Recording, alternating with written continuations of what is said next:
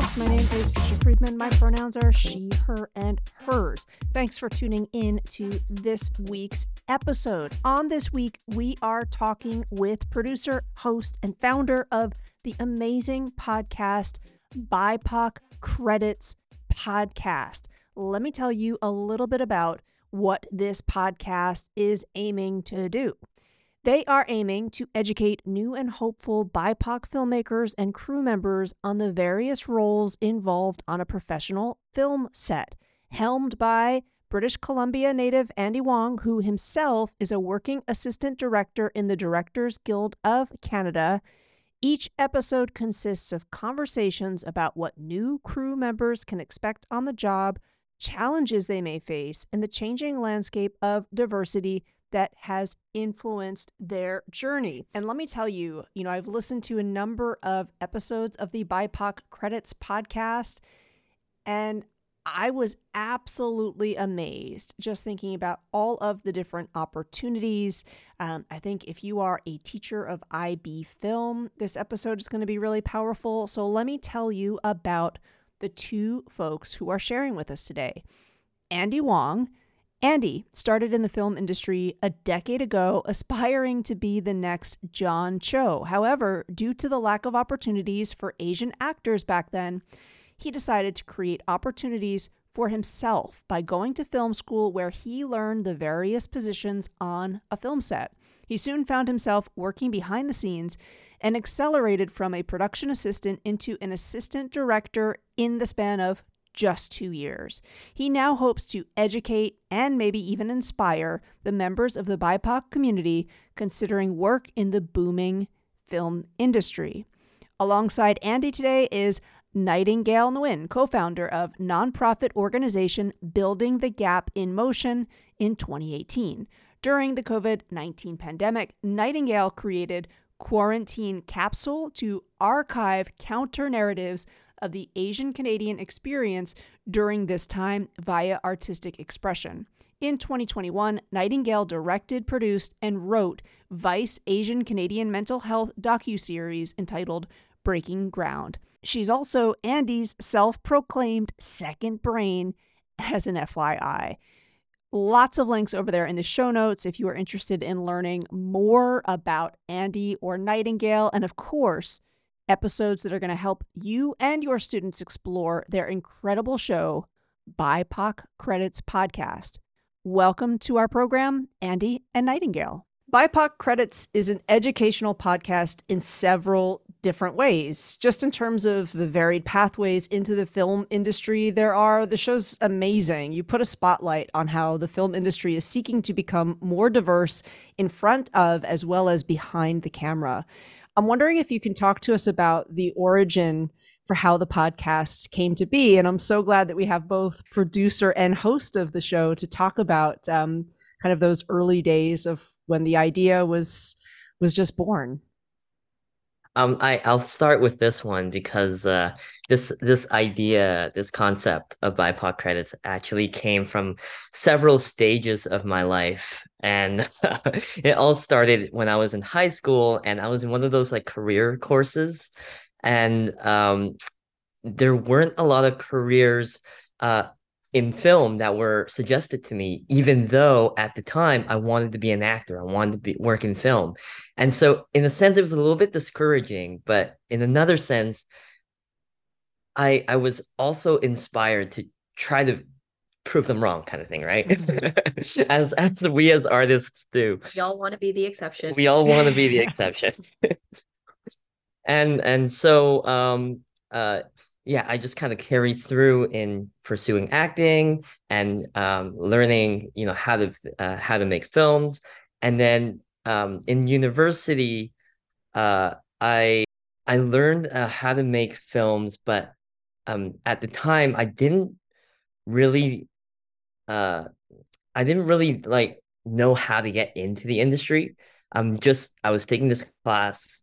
The more, I just figured like the more I made films, the more I would know what to do. And surely enough, once I got out of school, I found a good opportunity to, just start PAing.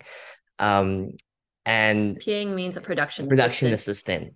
That's right. Yeah, exactly. I found a good production assistant job that just kind of got me started.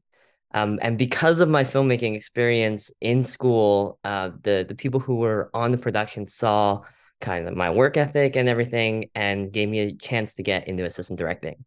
Um, During that time though, I still wanted to make films and stuff and found it hard keeping up with all the events and deadlines that were coming up and found myself like missing a lot of it. Even though I wanted to, pursue the grants or pursue, the film festivals and stuff like that. And so uh skip over a few years and I've like done a bit of work in the film industry. I've made myself, I'm kind of in the second assistant director position, which is more in charge of like managing the team and actually helping make the film by scheduling the days. And at that point, I felt really fortunate to, be in the position that I was in. And I was also hearing how there was a real need for new workers because of how busy it was getting. And so this idea came up of wanting to help the film industry by um, educating people who were either moving up really fast or wanted to get into the film industry. And then at the same time, kind of helping my younger self and like, inspiring myself to know that there's more than just actor, director, producer. There's other areas in film that could also be really exciting, including assistant directing, which is what I do now. I think for listeners of the show in education, sometimes I think if you're outside of that industry, it seems like, oh, there's school leadership, there's the teachers, that's it. And actually, a Mhm, school does not function without its custodial staff. It does not mhm. function often without its board, without teacher assistants, without the counseling support. There's lots of other support roles that often they don't get the due or the credit that is needed. And actually, as an Absolutely, educator, yeah. like the more I understand what folks in other roles are doing, the better I can be at my job. So I wonder too, even for the listener who's thinking, okay, I hear him, but 100% I want to be a producer or I definitely Yeah. want to be a director. Like, would you say there's still value in director understanding what a makeup artist does, what the stunt crew does, what folks in special effects have to do? Like, what's the value in also just learning more about the nuances of some of these, I think, like lesser known roles? Yeah, absolutely. That's also part of why I wanted to start this podcast is because as a producer myself and being in these like leadership positions like directing and producing, the more you know about how the other departments work, the more it helps you plan out your days, like schedule out your days, for example, or know how much something costs, so then you can budget other areas in accordingly. So like all of that information is incredibly helpful in understanding, the big scope of it, which is essentially what you have to do as a director and as a producer. Yeah, it's incredible. I really feel like even if somebody just scrolls through former episodes, the sense that they get for, the average film, how many different folks are a part of that collaboration is kind Yeah, of mind-boggling. yeah, Um, I'm seeing a lot, not necessarily enough, but a lot of conversation that's happening about how film and TV needs better representation. And I'm aware of how that conversation often just talks about casting, right? Especially we're coming up to Oscars yeah. and, Yeah, exactly. often like casting. But your first two seasons really expand on that discussion. You speak with a makeup artist, a grip, a voice actor, many, many others. And I feel like what you're creating is, again, this great beautiful archive that speaks volumes about how collaborative of an endeavor it is to bring a film to an audience. Can you speak more about some of the jobs that you've highlighted on the podcast that you think young adults need to learn more about? Again, listeners of this show, we've got K-12 educators, and many of them will be able to take one of these episodes Yeah. and point it out for students. So thinking about that grade 10, 11 12 student who might be interested, curious about the film industry, I hate to do that thing of just pick one or two episodes when you have so many great ones. Yeah. Um, but with that lens of somebody who's thinking like, I'm thinking about going into the film industry, but as you said, you don't necessarily want them to have tunnel vision of just think about it as this one role. Yeah, I mean, I'm hoping I can choose more than one, but Go for it. thank you so Yes. much actually for your kind words as well.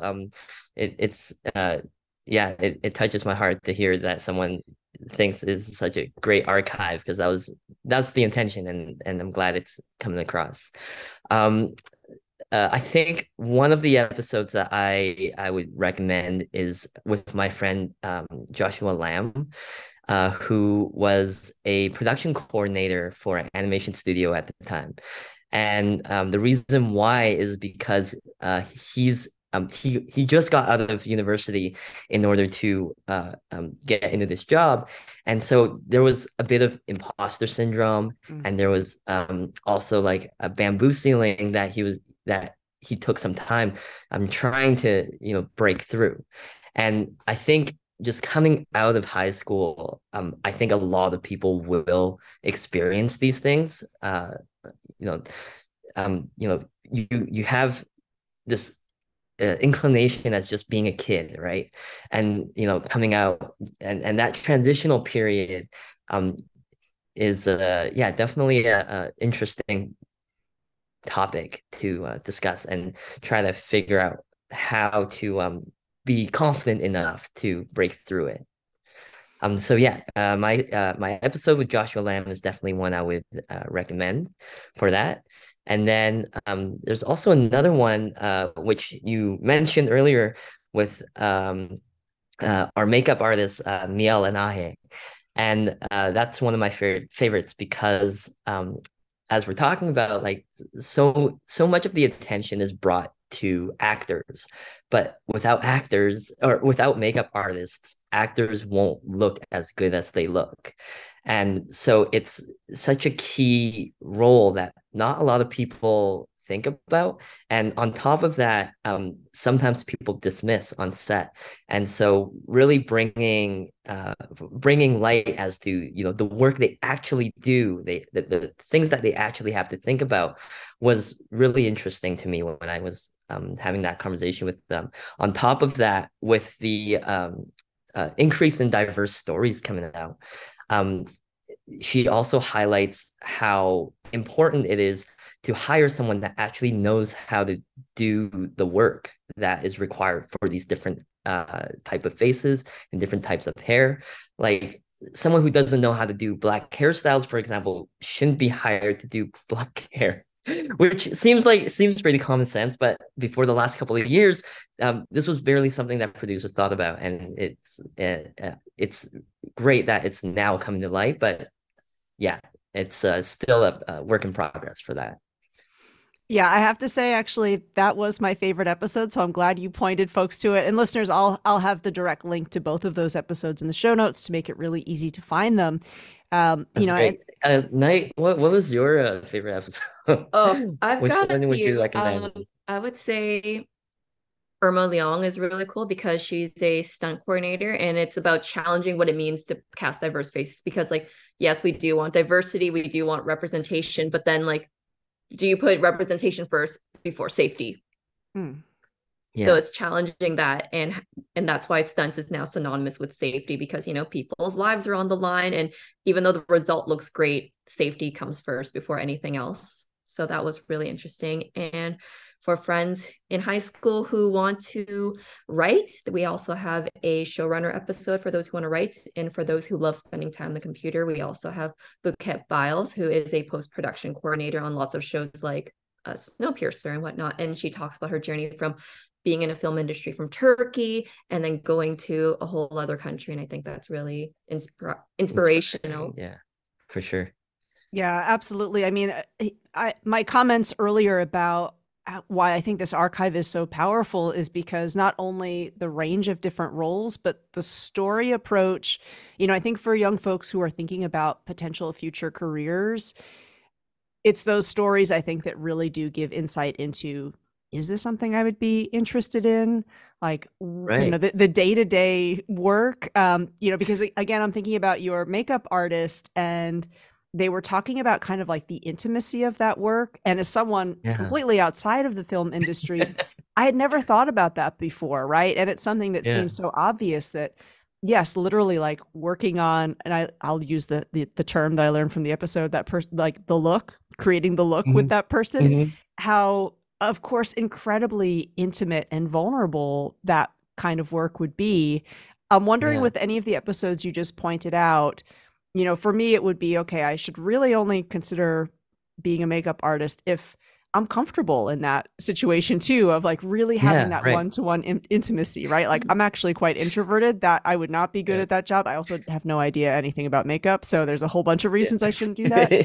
But the Right. other roles that you were mentioning, are there any other like mindsets or skills that you're thinking, this is so crucial to that job, but if you've never done it, you might not necessarily even realize it matters, right? Or it's an Yeah. important component of doing that work. Do you want to touch on maybe something that comes out in any of those episodes you pointed to, or any of the episodes full stop? Well, I guess I just want to point out that the one thing that people don't really realize about the film industry is that it's so intersectional. So, like, almost any job is actually part of the film industry. Like, if you're into accounting and money, then maybe you can work on payroll, and maybe one day you'll sign off on Ryan Reynolds' future paychecks, right? And if you like cooking, then you can work in the catering department. So that way you can help feed all the staff and crew. So I think, like, no matter what skill set you have, it can be applied to the film industry. Absolutely. But to add on that, like, it's also really important to understand where you fall in that spectrum. Because there's so many different jobs out there, you're bound to fall somewhere, but finding the right position can mean that you really love your job, or it becomes a lot harder for you. Um, and so I guess like that was also part of why I wanted to create this as well, so that people can get that information before they start their first day on set, so that accidents don't happen, or miscommunications doesn't happen, or people don't burn out, which is something that I've Mhm. done. So yeah, I think to answer your question about one particular job, I can talk about is actually my own as an assistant director. I think there are assistant directors out there who aren't very good communicators and don't really like listening and understanding people, but just like to talk and like boss people around, which is a huge misconception about the job. And in my opinion, I'm sure other people might disagree with me, but um, in order to do the job of assistant directing well, you have to listen to people and understand what it is they're actually saying, and thereby you can create a solution out of that. And it's not necessarily just like, ordering people what to do. It's about telling people what to expect and then listening to um, how they react to that information and then adjusting from that. And I think that is what makes me really excited about the job, but it's not what makes a lot of other people very excited about the job. And like understanding that element of it will help, you know, bring good people into the assistant directing job. I think what also applies to, I think, every job is learning to zoom out of a situation, Yeah. because some people get so like offended, taking things personally. And then we Yeah. also have to remember that sometimes in the film industry, you work 12, 16, let's just say maybe 18 hours a day, 4 or 5 days a week. So there's very little sleep. And then you have like another day where you have to do an all-nighter. So that's not really fun. So it's also just like zooming out, just to remember like you're a part of a bigger picture, and to calm down and remember that this is a team Team exercise. exercise, yeah. Yeah, that emotional management piece I could see when you're running low on sleep. And then also, the deadline component, I guess. But, it's interesting because you and I were talking before we hit record about your experience as an IB International Baccalaureate student. And I'm Yeah. wondering for either of you, how well you feel like your high school, middle school years kind of prepared you for some of this. Like as you were talking about the 12, 15, 16-hour days, often DP students will talk about just that end of second year study run up where unfortunately they're also not prioritizing or able to prioritize sleep in the way that they would like. But I love that idea of zooming out, remembering what's important and remembering that like this is a whole network that's trying to bring this film together is really great. But do you feel like in some ways that was something that you were able to learn in your formative years, or do you feel like actually that really just had to happen from on the job experience? Was there any foundation? I'm asking because for teachers who are thinking, how can I help prepare students who might be going into a work environment that does feel very high pressure, very high stakes, and at the same time is super collaborative? So students need to be able to navigate their own emotions and the emotions of others in order to do their jobs. Is there anything that you think high school, middle school teachers can be doing to help students understand or prepare for that? Coming out of IB, I was very lucky to have a community of teachers. And became our own little community, and our teachers created our own little community where we would have like certain days just for the IB students. And I think like having that like comfortability to like sit down and talk with the teacher about like, hey, I need to take some time off because there's too much work, or I don't understand something, and not being afraid to ask for help, or just to say, I don't understand this. I need you to help me so I can actually deliver this higher level English essay, the extended essay, for example. So almost like that self-advocacy, right? Like practicing, like knowing when you have to say enough or knowing when you have to ask for help. Like I feel like that's what I'm hearing you say, like is Yeah, really for important for sure. folks to learn to do. Yeah, I know it's difficult in high school because you're still like going through the motions, but I think slowly developing that self-awareness or having like a good friend to call you out on certain things is just very helpful. Great, thanks. The podcast also has a newsletter component that I want to point listeners to. You're sharing resources. Can you talk a little bit about how newsletter subscribers can take their learning further when they sign up? Because again, maybe a teacher is sharing this with a student and they're saying, hey, and wait, there's more. What can they find when they also sign up for that newsletter? Oh my gosh, there's like hours that goes into this newsletter. So expect a lot. So when we release our episodes, we also have information from our guests, and our guests also attach resources that they personally use. So that way others can learn more about the job. Like, for example, for an actor, they'll send out a list of like all the books that they refer to when they're acting and videos and whatnot.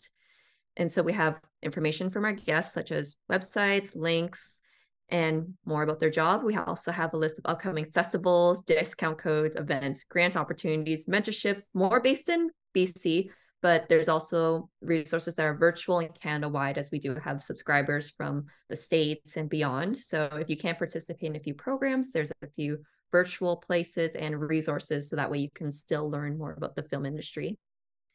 And it's also free to subscribe because we want to alleviate any financial burdens to anyone, because university is already expensive. Paying for transit is expensive. So let's just alleviate all that. And back to what Andy was saying in the beginning, it was just created just to keep track of everything that's happening. And if folks want to explore more databases, there's Creative Pathways, Culture Brew Art, BIPOC TV and Film that have other resources that are also updated as well. Again, it's just really generous that you're not only putting together this great podcast, which is really informative, educational, you've got the newsletter as well. So for listeners who would like to say thanks in some way, shape, or form for all of that like free education that you're providing, is it, hey, like endorse the podcast, leave us a 5-star review, Anything. what I else will would you like take to? any forms of gratitude. Yeah, follow the Instagram. Yeah, leave us a 5-star review. That really helps. And follow the newsletter because we also want to be able to keep in touch with people and all that. Which you can do with Instagram and newsletter. That's our method.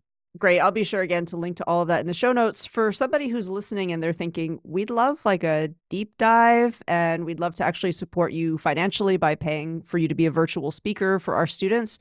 I don't know if that's something that you have done or you would consider doing, but if there's a listener who would like to reach out and connect with you about that as a possibility, what's the best way for them to do that? Email. Yeah. Email or email would be best. BIPOC.podcast@gmail.com. Great. And again, I will be sure to include that in the show notes as well. We have some things cooking up that we're not quite allowed to say yet. Oh, For season Exciting 3. for season 3. So really exciting. So we'll actually keep that a secret. But please check out our latest episode that actually interviewed me. I interviewed you. She interviewed me talking about the assistant director position and also what we learned in the podcast so far. And if you're interested in the podcast, it's definitely a great episode to listen to just get a better understanding of what we're all about. And also if you're interested in planning and producing and ADing, that's the episode to listen to as well. Also, just because we're done this season doesn't mean that we're completely done. We are always invited to different festivals and events, and we love saying hi to everybody. Yeah. If you follow the Instagram, we often post on our stories of what events that we'll be attending, things like that. So you can keep up that way as well. Our story is also updated with tons of events from other organizations, so you don't miss out on anything. Yeah.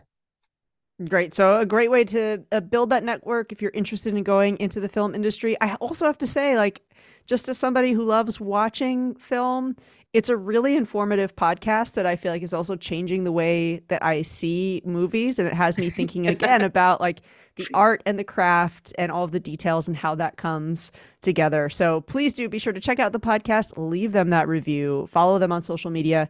Nice and easy. Everything is over there in the show notes. Both of you, thank you so much for taking the time to come on this podcast. And I look forward to that mystery news. I'm intrigued. Thanks so much. Thanks, Trisha.